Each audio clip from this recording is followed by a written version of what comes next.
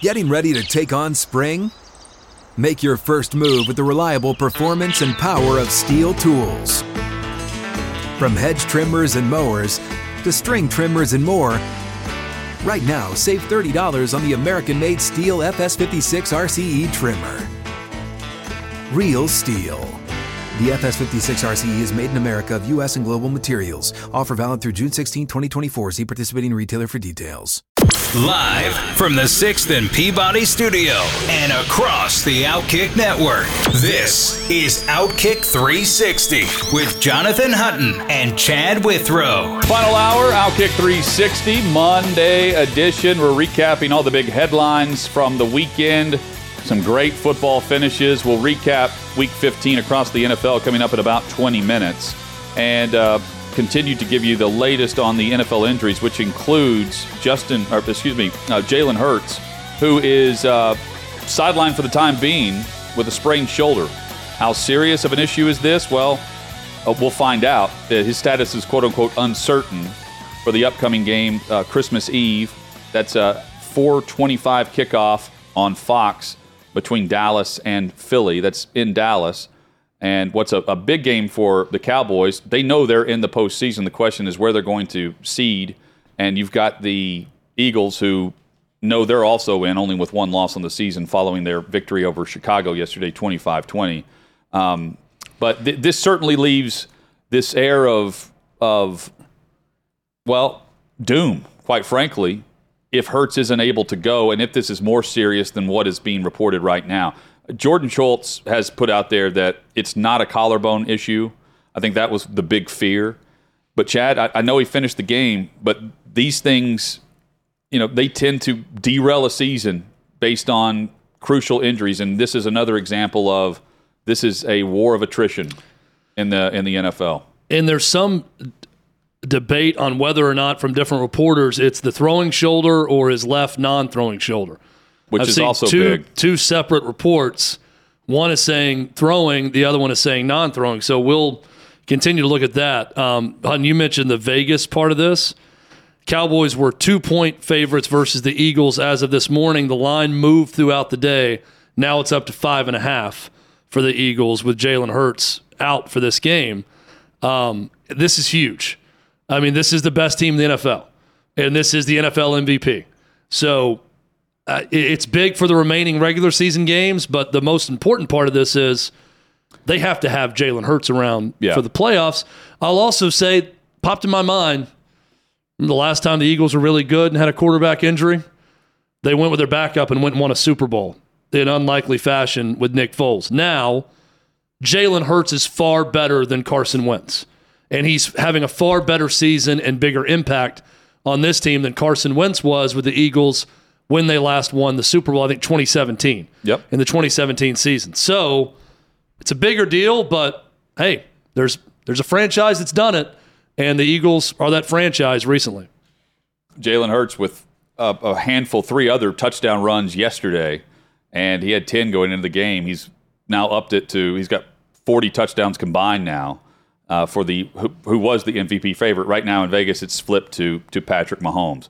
Chad, a great finish to the World Cup with Argentina topping France with kicks at the end, and you've got the messy moment with everything, and then the scene of celebration in Argentina afterwards was incredible.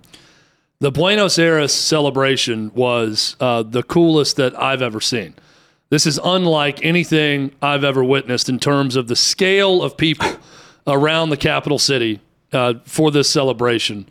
Was remarkable. And it's so cool to see guys everyone knows.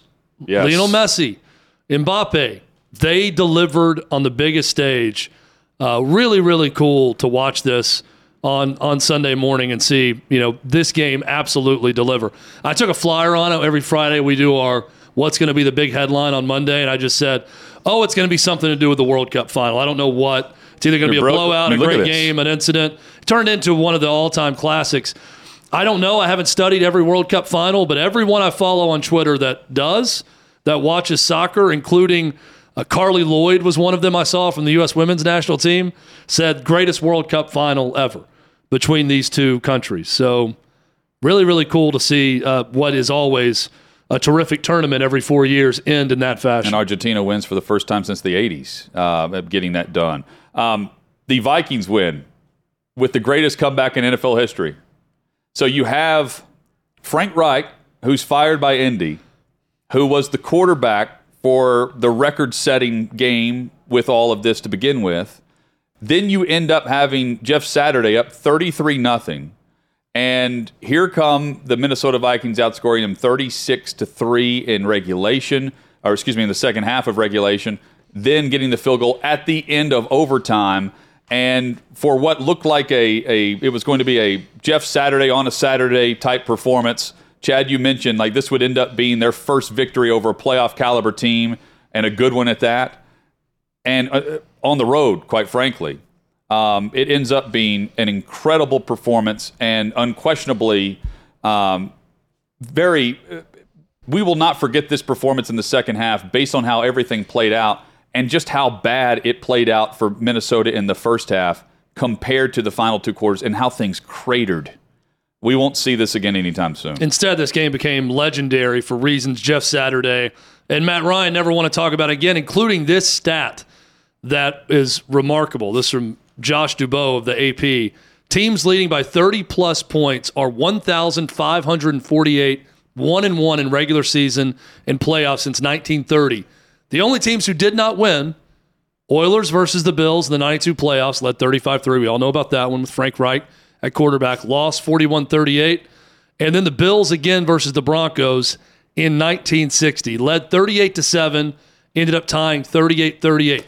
Congratulations are in order here for the Indianapolis Colts for joining that very distinguished list. What ended up happening instead of Saturday winning on a Saturday was Jeff Saturday confirming there's no way he's going to be retained as the head coach for the Colts, and Matt Ryan joining a very dubious list of one to be a quarterback who blew the biggest lead in Super Bowl history and has now blown the biggest lead in NFL regular season history. Well, and also know this. The Colts also allowed 33 points in the fourth quarter to Dallas earlier this year. So that was the second most points allowed in NFL history in the fourth quarter. And then they're outscored 36-3 and ultimately lose the game in overtime to Minnesota. And what's a big moment for the Minnesota Vikings because they lock up the NFC North with the win. And you also have this moment of the team coming together with a rookie head coach and plenty of talent on the offensive side of the football. And the defense got it done against the Colts offense throughout this game. Here's O'Connell in the locker room postgame for Minnesota. We set out a long time ago talking about doing one thing. And one thing first, before we talked about anything else. Congratulations, NFC North champs right there.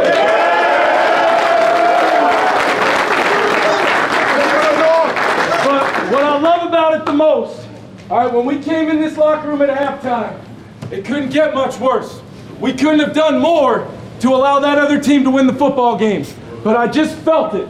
I felt each and every one of you. I felt the captains with your C's on your chest, understanding that we were about to go break an all-time regular season or playoff record for comeback victory to win.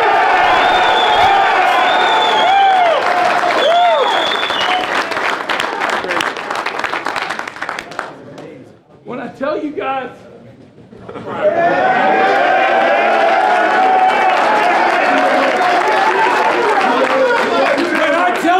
I love you. I mean it from the bottom of my heart.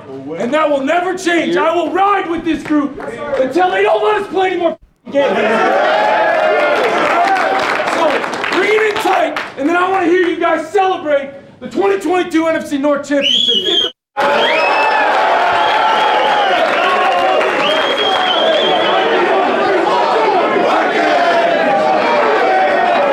Can you tell he's been with Sean McVay? Yeah, I love that guy. That right there, that video alone makes me love him even more, but that was awesome. And I love how he checked notes in the middle of it. We didn't know we were going to have the biggest NFL regular season or playoff comeback. I love that he looks down at the notes in the middle of the pep talk after the game. That was awesome. And that you can see, like, if the Vikings go on this crazy run now in the playoffs, we will look back to that moment. There's always that turning point because they came in with 10 wins, and there were plenty of questions, though, about Minnesota and whether or not they were going to be able to withstand the playoff litany of talent that they were going to have to face, some on the road, to get to the Super Bowl. Like, are they legitimate or not? And I still think people are going to question them because of Kirk Cousins, but the way that they are able to get points, drive and get points, and I think they get a lot of criticism because of how many times they have to play comeback throughout the season, but Chad, there's something to winning games. Last year with Zimmer, they were not doing this. They were losing close games. And in effect, they were basically what Jacksonville has been through the first 3/4 of the season. And now look at them. I mean, NFC North, they've already wrapped it up with 11 wins, but they're also one of those teams it's hard to match up against because they have multiple receiving options. They've got the top receiver in the game in Jefferson, and then they have a dual threat out of the backfield that starts, of course, with Dalvin Cook, who was the number one option last year, and now they go through the pass, not the run, and Cook is able to get what he can in the run game, but they don't have to rely on that. They're able to throw the short passing game, and they allow the receivers to do the rest. Watching Mike Vrabel's press conference earlier, he was asked a question about leaders in the locker room getting guys to play hard and be ready to go, and he said this isn't a weekly cheerleading contest. So let's keep that in mind about the NFL. It's not a cheerleading contest. That's a pretty good job of cheerleading by Kevin O'Connell in that clip. And from what we heard about the end of the Mike Zimmer era, the exact opposite of the way that locker room felt about their previous head coach. So while they were close in games under Zimmer, that is the difference of a new voice, new direction, new leadership when you see O'Connell talking to his guys as opposed to the end of the Zimmer era where it was good for a little while but really just wore thin as time went on. That's a team playing hard for each other and playing hard for their coach. I really like this group for the Vikings. Yep. On the flip side, Jeff Saturday had to deliver the message to the Colts locker room after that awful performance it's at the top of cratering jobs that we've seen from other NFL teams in history. Here's Jeff Saturday postgame. Last two games, you guys have really fallen apart in the fourth quarter. It's like 55-0 scoring there. So the team used to be pretty good at finishing that. What do you think that's kind of fallen? Again, self-inflicted wounds. Like if you look at it offensively, again, you can't turn the ball over, you can't jump off sides on a short. You can't.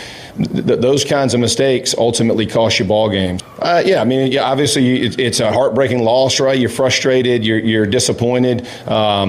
We'll look back and know that self-inflicted wounds got us again. And those guys, listen, they understand this game and they know. Each of them will look at themselves and say, "What could I have done differently?" No different than every coach in there is going to do, including myself. There's Jeff Saturday post game. You can tell let's just get to the off season now. There's a vibe of, and it could have been that to begin with, but there was a vibe whenever he was brought in from Irsay and others of we're going to give this guy a legitimate chance. Let's get a look at Jeff Saturday. Chad, I think about what Dan Dockich told us the week that they brought him in as the interim head coach, where he said, I think it's more likely he's the GM than the head coach next year. And at this point, if Saturday wants to be a part of the organization, that's how I view it. It's GM, assistant GM, something more than just head coach, because we've seen too often his team give up big leads or the clock management issues from the sideline and from the quarterback position, all of it. And, of course, on Saturday, what we saw at halftime compared to what we saw in overtime. Yeah, and when he took the job, they won the first time out against the Raiders. So you're thinking, okay, there's a new energy, new vibe. Maybe they're going to make something happen. But Jim Irsay pointed to the fact that he doesn't have that fear level of most NFL coaches that have been around. Well, I'll tell you something that'll give you some fear is blowing a 33-0 lead in the NFL as a head coach. So if he didn't have fear before, he's going to have some fear instilled in him moving forward if they decide to give him this job, because no other coach can say they've done that in an NFL game where they've blown a lead like that. So that'll develop some fear. Yeah, I don't think there's any way he's retained as head coach. But I agree with Dan Dockich when there's going to be some role for him. There was already a role for him as a consultant to Jim Irsay in the organization. You know that he's going to do something with them if he wants. May want to go back to media after all of this.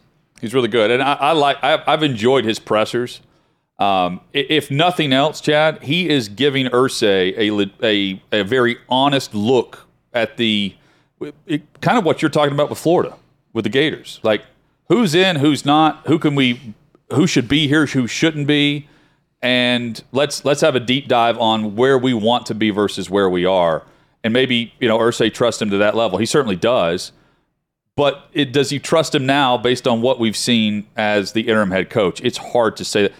Only Irsay could shock everyone by naming him the full-time head coach. We don't see that happening. That shouldn't happen based on the results that we've seen here. Well, even not just Irsay, from Jeff Saturday's viewpoint, if I'm going through this experience, I am not walking but sprinting back to Bristol, Connecticut and going on that morning show, Get Up with ESPN, and not doing this anymore. Yeah, I'd much rather be talking about NFL teams than being thrust into this position of never coached in the NFL, only coached high school. Now you're the head coach of the Colts, and now things are falling apart even more. But I still love the fact that he did win that one game over Josh McDaniels. Can always point to that. For all the NFL coaches that said there's no way he can win a game, no way he's going to do anything, he did win that one game. He'll always have the Raiders game. He'll always have it.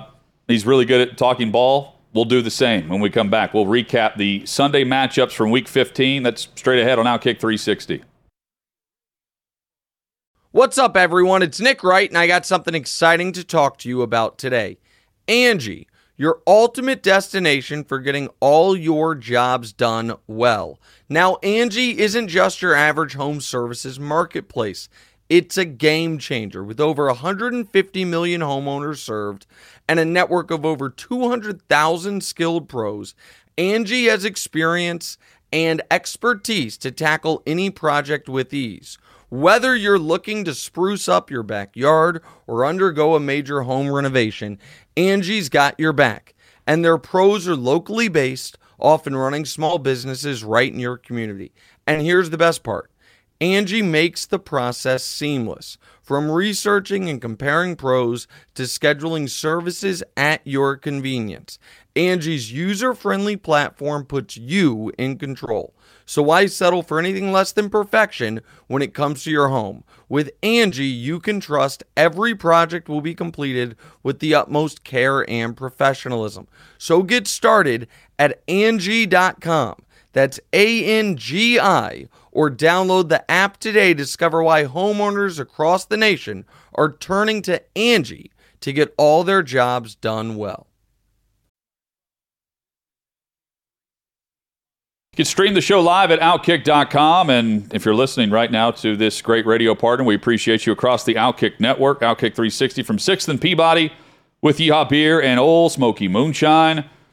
So the Eagles, Chad, they need just one more win to wrap up the number one seed, to clinch the number one seed in the NFC. But here are the Eagles going into a week where Jalen Hurts has a sprained shoulder. At least that's the initial reports, coming off their win against the Chicago Bears, where he stayed in the game. He still threw that 68-yard touchdown pass to A.J. Brown.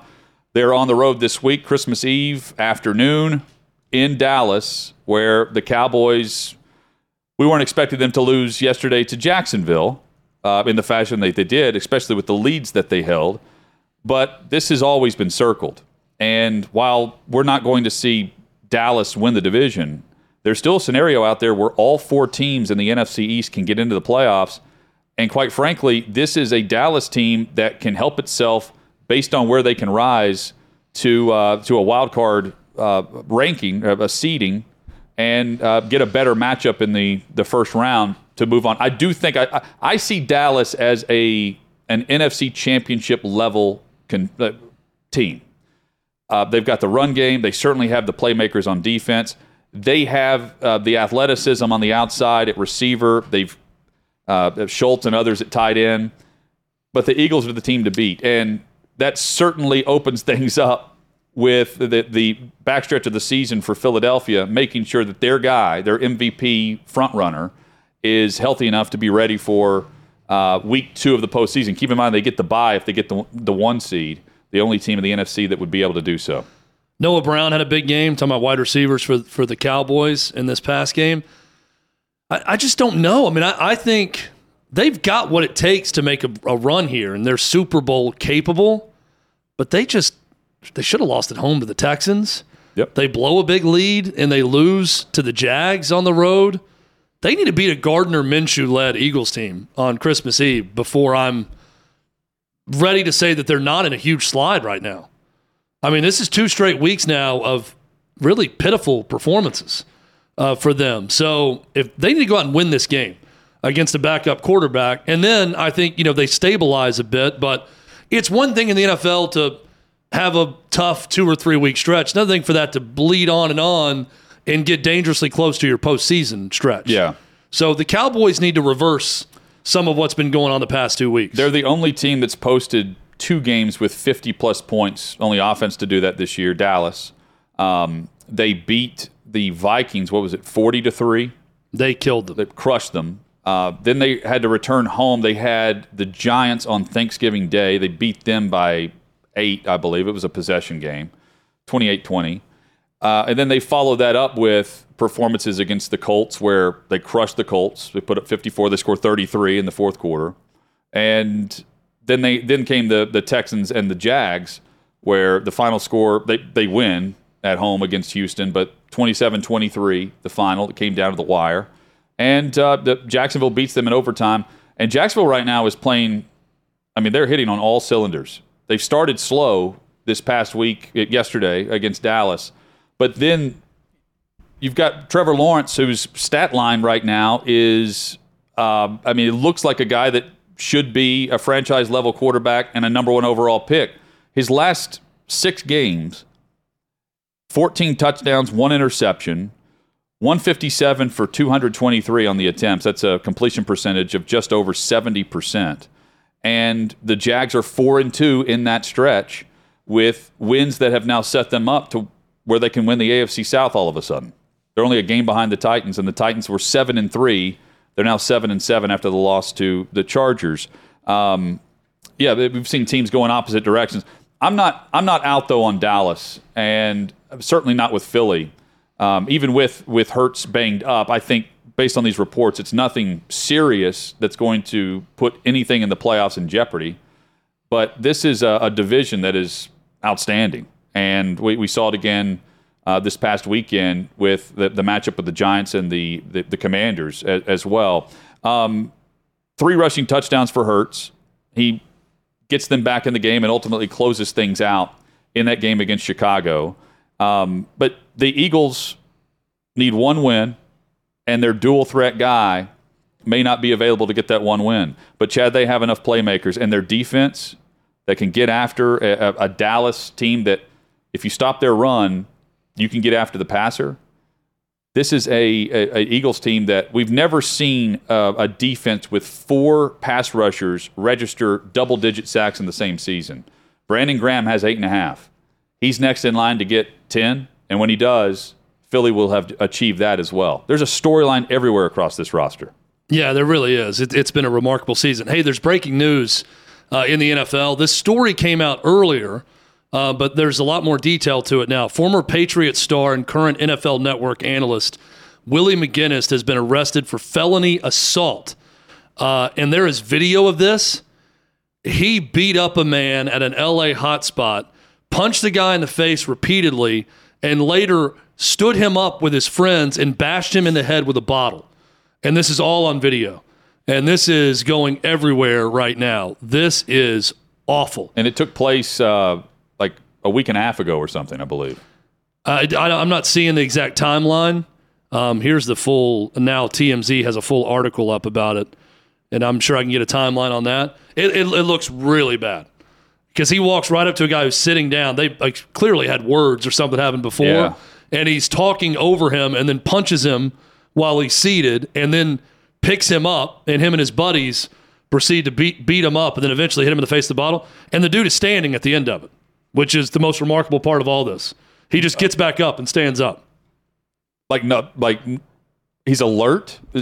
I mean, I'm going to read straight from the TMZ story, and this properly sums it up, and they describe it well. It starts with Willie McGinest beat the hell out of a man at an LA hotspot, an attack that got him arrested Monday. Shocking video obtained by TMZ Sports shows him punching the guy in the face, later bashing him in the head with a bottle. The wild altercation went down on December 9th. Okay. So I'm not sure what day that was, but December 9th at Delilah in West Hollywood, the ex-NFL star and several of his acquaintances could be seen in the footage unloading on a man who was sitting at a table at the Popular Lounge. In the clip, you can see McGinnis walking up to the guy, appearing to exchange words with him, before landing a left hook straight to his face. This is how it starts. The guy is seated. McGinnis is standing over him and punches him in the face. At least 3 other men could be seen in the video immediately jumping into the action, landing a flurry of punches on the man over and over again. The punches never stopped. It was over 30 seconds of punching, despite bystanders' attempts to try to separate the men from each other. At one point during the melee, McGinnis picks up a bottle and then slams it into the man's head repeatedly. The 51-year-old former linebacker can be seen in the footage tossing it onto a nearby sofa before finally walking away from the scene. The man was bloodied and bruised once the brawl stopped. He's yet to be publicly identified. McGinnis was arrested on Monday morning over the incident. Authorities said he was booked at 7:30 a.m. on a charge of assault with a deadly weapon. And he's an NFL employee working for the NFL Network, so he's subject to the conduct detrimental to the league, believe it or not. And he's been suspended, right, from NFL Network? Did I read that this morning? I mean, I don't think that was the first thing that came out. I don't think he's going to be on Good Morning Football tomorrow or anytime soon. I don't know that it's been formally announced yet, but I doubt he's going to be working on NFL Network. Crazy story. 51 years old, Willie McGinnis. And also crazy, it took 10 days to get this video going. TMZ is usually on it quicker than that. Yeah. But the story just got out. So it's taken December 9th this happened. 10 days ago. Yeah, 10 days. But I guess someone just did enough digging to find the arrest report, or he checked himself in, turned himself in this morning. I guess. And that's when it was official. And then once that happened, TMZ does what they will do and gets to work on where it happened, and they call and they pay for the security footage. It's just overhead black and white footage of the incident. Of Delilah was the name of the hotspot. Is that where this we took went place. When we were out there in LA? What was the name of that place? It did have one word in the name. I don't remember that. Monk, all of them maybe? did. All of them did. I don't know if it was Delilah. Maybe it was Samson. I think Samson was the name of the club we were at in West Hollywood. Tonight for the Manning cast. It was a famous place, though, I remember. Yeah. But I don't remember the name. Wherever Leinart wanted to go. Yeah. Manning cast, Monday Night Football, it is Packers-Rams. Whenever the schedule was released, it looked like a great game. No, it's not. But this should be a great broadcast for the Manning cast. They've got George Kittle, DeMarcus Ware, and Ray Lewis, and Lil Wayne is also on the broadcast tonight with the Mannings. Yeah, I saw a reason to watch. Eli tweeted, I really look forward to spending the rest of the afternoon watching Lil Wayne videos to get ready for the show tonight. So they do a good job getting unexpected guests on that Manning cast. Certainly Lil Wayne would be one of them. Lil Wayne, who Hutton and I at a Super Bowl party with Bud Light, it was worth it. Waited until 2:30 a.m. before he took the stage. He was the headliner. Wasn't he scheduled? Outkast was on before him. Yeah. And I think they ended at like 9. I'm not even exaggerating. There's like a 4.5 hour wait between the opening act and Lil Wayne, who came on at 2:30. Outkast ended at 9, and he was the. You're right. I don't know if he had arrived at that point for the Super Bowl. It was so bold that I couldn't help but respect it at the end of it. I'm thinking it was still, again, it was worth it. It was worth waiting. People there to see Lil Wayne were still very excited. Chad, believe it or not, the Saints still have a playoff chance with the NFC South, with winning the NFC South. So the Bucs lose, and of course the Saints beat the Falcons yesterday, and the Saints were the only team in the division to win on Sunday because the Panthers also fell to the Steelers. So all of a sudden, it's a race where even the Saints can look at the scoreboard, can look at the standing and say, yeah, legitimately, we could find our way into this. So the Panthers fired Matt Rule.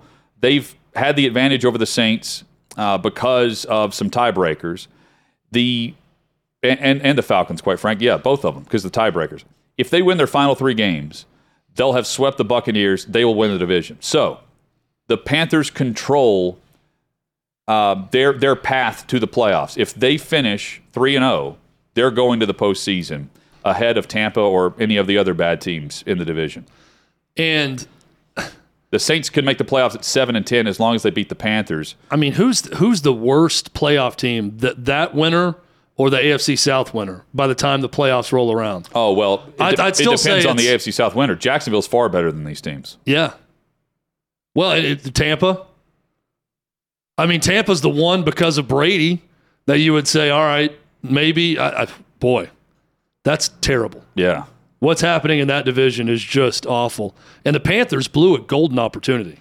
Yes. Against the Steelers, having to go with Mitchell Trubisky. And Trubisky after played Kenny okay. Pickett's injury, and he had a startlingly efficient day. Najee Harris finally got something going in the run game for Pittsburgh. Finally. They played Steelers football. Did you play him in fantasy? Don't you have Najee Harris? I play him every week because I have no backups. So that's how you knew. Yeah. So you won. Deontay Johnson also on my fantasy team. I can tell you he had a big day. So you mentioned Tampa. They fall to Cincinnati 34-17. They were led 17-0. They allow 34 unanswered. No catches for Mike Evans in the second half. I don't know how that happens. Byron Leftwich, Todd Bowles, Tom Brady. I don't know how you're not going to Mike Evans in crucial moments throughout the second half after building a 17-0 lead. That's part of the problem. They also, they turned it over 4 times and gave the football back to Joe Burrow and company. And you do that, Burrow's going to take advantage. I saw that and I thought, is he hurt? With the Mike Evans stat. And he wasn't. It's strange. Bruce Arians, get involved, man. This offense needs your touch. We need to do something where we just, starting with Nathaniel Hackett and on down, we rank the one-and-done candidates in terms of most likely to be one-and-done and least likely. Todd Bowles is climbing that list. He may soon replace Nathaniel Hackett as number one on that list of one-and-done. Lovie Smith is on that list. Oh, you're saying like most likely to leave? Most likely to be fired after one season. I still think it's Hackett number one. I said starting with Hackett going down. I don't think you can pass him. But Todd Bowles is climbing that list and getting closer to Hackett. Yes, and this is the reason why Arians stepped away, so that Todd Bowles could be set up to take over this roster and win. Take over a team that's won a Super Bowl, and that was a comeback away, a big play away from beating the Rams, and instead they've gone in the opposite direction. This is also... It's a 3-person list, by the way. And then Bowles, Houston. Lovie Smith, Nathaniel Hackett. I would have put Josh McDaniels on there, but they've won a few times lately, and the report came out that the Raiders don't have enough money to fire him with the buyout and everything else involved. So did you see what they're paying Frank Reich in Indy? $36 million. Yeah, $9 million a season. That's bad. And how about Frank Reich sending the text to Kirk Cousins after the game, after the comeback against his Colts team, and congratulated him and talked about how ever since he had that comeback win for the Bills, he's had a great opportunity to share his faith with people. And he knows how religious Kirk Cousins is. This is going to be an opportunity for him to talk about this game for years to come. Yeah, so $36 million. They'll pay that through 2026. And there's a story up with ESPN. NFL, the NFL is discussing this. They've spent $800 million combined on fired coaches and executives over the last 5 years on buyout money. It's a good gig. So we don't hear much about this buyout money. We hear it all the time in college. Yeah. But the ESPN saying that over the last 5 seasons, they've spent $800 million roughly on fired coaches and execs. I'd like to see the breakdown of exec versus coaches and what the ratio is between both. I know coaches lead the way with buyout money. Yeah, but those contracts are going to be far better. How much normally do staffs get in buyout money when you fire a coach? How much is the offensive coordinator getting if he's under contract for another year? That's where it really breaks down to you're going to have a lot of money involved when it comes to the stats. But I don't know, because you hear about that, because in college it's always the addendum of this is what it'll cost to fire this coach with 4 years left on this big contract and their staff. Plus their staff's going to cost this much to fire. You don't hear about that as much in the NFL.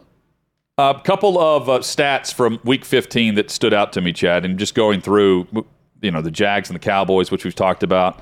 The Raiders and McDaniels win on that crazy play at the end by the Patriots, which is going to be replayed forever. The Giants snapped an 11-game losing streak in primetime. That blew my mind, that they had lost that many games in primetime with their win over Washington. And honestly, it was a bad call, a very controversial call that allowed the Giants to win this game. Vikings, Jags, and Raiders, they all won. If you combine all the points that they trailed by this weekend, they trailed by 187 points. Vikings, Jags, Bengals. And according to ESPN Stats and Info, it's the first week in NFL history where 3 teams trailed by at least 17 points, but all 3 came back to win. It was a great weekend for the NFL. It's one for the ages. I mean, it's the best weekend of this season for sure, but it's one of the best individual Saturday, Sunday, late season that I can ever remember. Starting with that first game was a great omen for the rest of the weekend with that big comeback by the Vikings. Justin Herbert, the first player in NFL history to throw for 4,000 yards, at least 4,000 in each of his first 3 seasons. Get that guy a run game, man. They throw way too much. Throwing like 50 times a game. He made 2 throws in the Titans game that I'm putting on a list of him, Mahomes, and Allen are the only 3 that could make the throw in the league that I'd even put close on the list. There was one rolling left where he threw a rocket close to the sideline, and one rolling right, the one that won the game, that put them in field goal range in the last play of the game, second to last play. That was remarkable. I mean, running on a sprint to the sideline and lofts it 40-plus yards down the field and drops it in Mike Williams' lap, where only he could get it, right on the sideline. But the frustrating part with that is they're putting up 14 points in that game until that moment. Yeah. You know? That's what's frustrating about the Chargers is they're not balanced enough. And look, they also haven't been healthy enough because they've missed their premier playmakers at receiver for a good chunk of the season. But Vrabel was admitting this. You saw a situation as well where the Chargers are taking timeouts as the Titans were about to score. Chargers are taking timeouts to save time instead of running it down, thinking that they could stop Tennessee, that they were going to tie the game. So at worst, you're thinking, okay, they're going to tie the game. We're watching this together yesterday, Chad, and I say, Vrabel's going to go for 2. If they score, they're going to go for 2, which is reminiscent of our trip to London a few years back. Yep. But why he couldn't do that is there was, 42 seconds 48 left? at that point, because they got the ball back, and their first snap was 44 seconds left. So it took that element out, Staley, by taking some timeouts in that moment, took the element of going for 2 out for Vrabel, because if you go for 2, you're up by 1 if you get it, yes. But he also admitted, you can't end the game there because he knew the game wouldn't have been ended by going for 2 because Justin Herbert was going to get the football back against a very banged up and tired defense. And Herbert did exactly that. Drove down, got in a field goal range. Field goal still beat them even if they went for 2. That's why they tied it and tried to just play for overtime. Well, the best case scenario on the play where Tannehill scores in the sneak is that they get stuffed on that play. It goes to 4th down. Yeah. They can run it down to, they score with 8 seconds left on 4th down. Then go for 2. You go for 2 and the game's over at that point. But you can't get cute on 3rd down. You don't want to, they're going to take a knee now and then try to score on 4th to win it. You would rightfully get crushed if you didn't get it on 4th down at that point.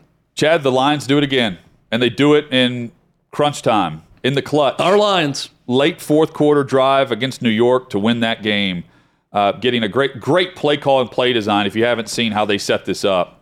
And Jared Goff continues to show why he's probably the quarterback in Detroit next year. Never would have signed up for that at the beginning of the season at all. And now he's leading the way, and you've got a Coach of the Year candidate in Dan Campbell and the Lions, who are scratching and clawing their way to the NFL postseason right now. Robert Saleh, terrible clock management. Yes. Calls the first time out. They had 2 left with 19 seconds left on the final. Let 22 seconds tick off at 1.18 on another play. It was like Jeff Saturday. It was really, really bad. And who's done a really good job with the Jets for the most part. Yep. Terrible finish to the game for him. Zach Wilson was okay in this game. Yeah. Not terrible. But that 4th and inches play call with Goff to the tight end for the touchdown, that is a gutsy play too. on a 4th and inches where I'm expecting quarterback sneak, get the first down, they run a play action where it looks like they're going to power run, sneak the tight end to the opposite side of the formation, ends up being a long touchdown pass to take the late lead. Right now, the Lions remain in the 9 seed. They're 7-7, and they trail the Seahawks for the last team out. But the Commanders right now, with their loss to the Giants, they're in the 7 spot at where they're benefited by the tie, 7-6-1, 4th in the NFC East. Right now, all 4 teams in that division are in. That may not play out that way because the Lions continue to come up with these clutch performances, and they continue to win. And they're putting up points. That's the other thing. You got to keep up with them. It's fun team to watch, too, the way they've been playing lately. And if they can go from 1-6 the playoffs, and the Commanders were in a similar spot this year where 1-4. The 2 teams that are battling it out, 1-5 after the 2 Titans of the teams battling it out for the end of the NFC playoff chase, both looked like they were completely dead earlier this season. A team that's dead, New England, based on the reaction in a final play of regulation, 24-all. Bill Belichick's team reacted as though they didn't know the score. Or if they did, they went rogue and acted like, you know what, we're just going to try to do something to end the game instead of just play for overtime because this play didn't work on what was a draw. They're out of Hail Mary range, so just going to go with a draw, and it ends with the Raiders taking it into the end zone. We give thoughts on what this signals with the Patriots organization because we're not seeing this. Typically don't see a team that doesn't look like they didn't know the situation. They didn't know what the coach wanted executed. But both players involved in this have admitted, yeah, we did it on our own. What does that mean? Long-term, short-term, however we want to look at this. Ultimately what it means is they're not making the postseason because of this terrible loss. But beyond that, this is an eyebrow raiser for me. We'll get Chad's reaction as well. We'll chime in on that, plus the other great finishes to wrap up what was a fantastic weekend of football. That's next on Outkick 360. Another day is here, and you're ready for it. What to wear? Check. Breakfast, lunch, and dinner? Check. Planning for what's next and how to save for it? That's where Bank of America can help. For your financial to-dos, Bank of America has experts ready to help get you closer to your goals. Get started at one of our local financial centers or 24/7 in our mobile banking app. Find a location near you at bankofamerica.com/talktous. What would you like the power to do? Mobile banking requires downloading the app and is only available for select devices. Message and data rates may apply. Bank of America N.A., member FDIC. So, welcome back to Outkick 360. Chad, I have seen more reaction to the Raiders' finish of the Patriots. It's been opposite of what I expected. The questions have been more about why Mac Jones was unable to throw the Hail Mary than it was why the players reacted the way they did in the moment.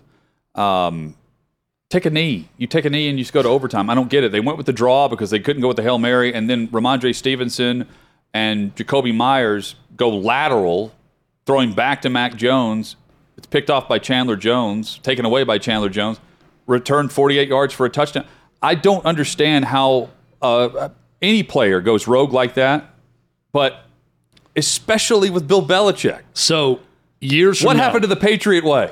Years from now, I firmly believe that in some podcast, in some far-flung NFL universe somewhere, one or both these guys will go on a podcast at some point and tell us that they heard from some coach to either do this or heard that they were behind. I just don't believe that not one but 2 players would go rogue in this situation. Now, Mac Jones seemed to be on the page of what are you doing when the ball was thrown to him, right? I mean, he got laid out by Chandler Jones when he ran it back, but I'm watching this over and over, and Mac Jones looks like, what are you doing? When he throws it to him, almost hands out like, what's going on? When they throw it and then Chandler Jones picks it off.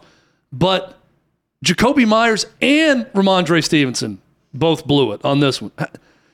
If you're Jacoby Myers and you catch that lateral, how are you not just either running forward or falling down when you're surprised that the ball's in your lap? If you know that it's just a draw play. So did he just panic and do the exact same? It does not make sense that 2 guys would go rogue. If it was just Stevenson or just Myers, okay, they thought they were behind, they did something stupid, but both of them? I don't buy it. But it also doesn't make sense. I'm no conspiracy theorist, but I think they heard from someone to do this. But it wouldn't. And they're covering for their coaches. But for what reason? The Patriot way. I'll take the blame. I did it. I'm not going to put it on someone else. I'm the one who went out there and did it, so it's my fault. Well, the Patriot way would just you have to ask Coach why we called that play. He Coach said it was a draw play. Yeah, and it was not executed properly. They ran the draw play because they couldn't throw it that far. And look, maybe these guys do a podcast, after their career, and they just say, "No, I screwed it up. I saw red, and I tried to pitch it back, and then the other guy did the same thing." But I can't buy it because it's two different guys. But if it was one player, I could buy this rationale. But Belichick also didn't throw the guys under the bus. He just said that we made mistakes on the final play. He didn't go as far to say that the guys went rogue. To your point. But the players went the opposite. They went all the way in by saying that, we made a mistake. We didn't execute that well. I don't buy it. I think they heard something. They misheard it. Someone said the wrong thing. But for both those guys to do it, I don't buy that just two guys went rogue on that final play. Well, Mac Jones. We may never know the truth. Mac Jones didn't act like he was getting the football again. No. Nor did he need to. Well, that's what I'm saying. Mac Jones was on the page of draw. Those guys heard something different. Back at it tomorrow with more headlines and sports analysis on Outkick 360 across the Outkick Network.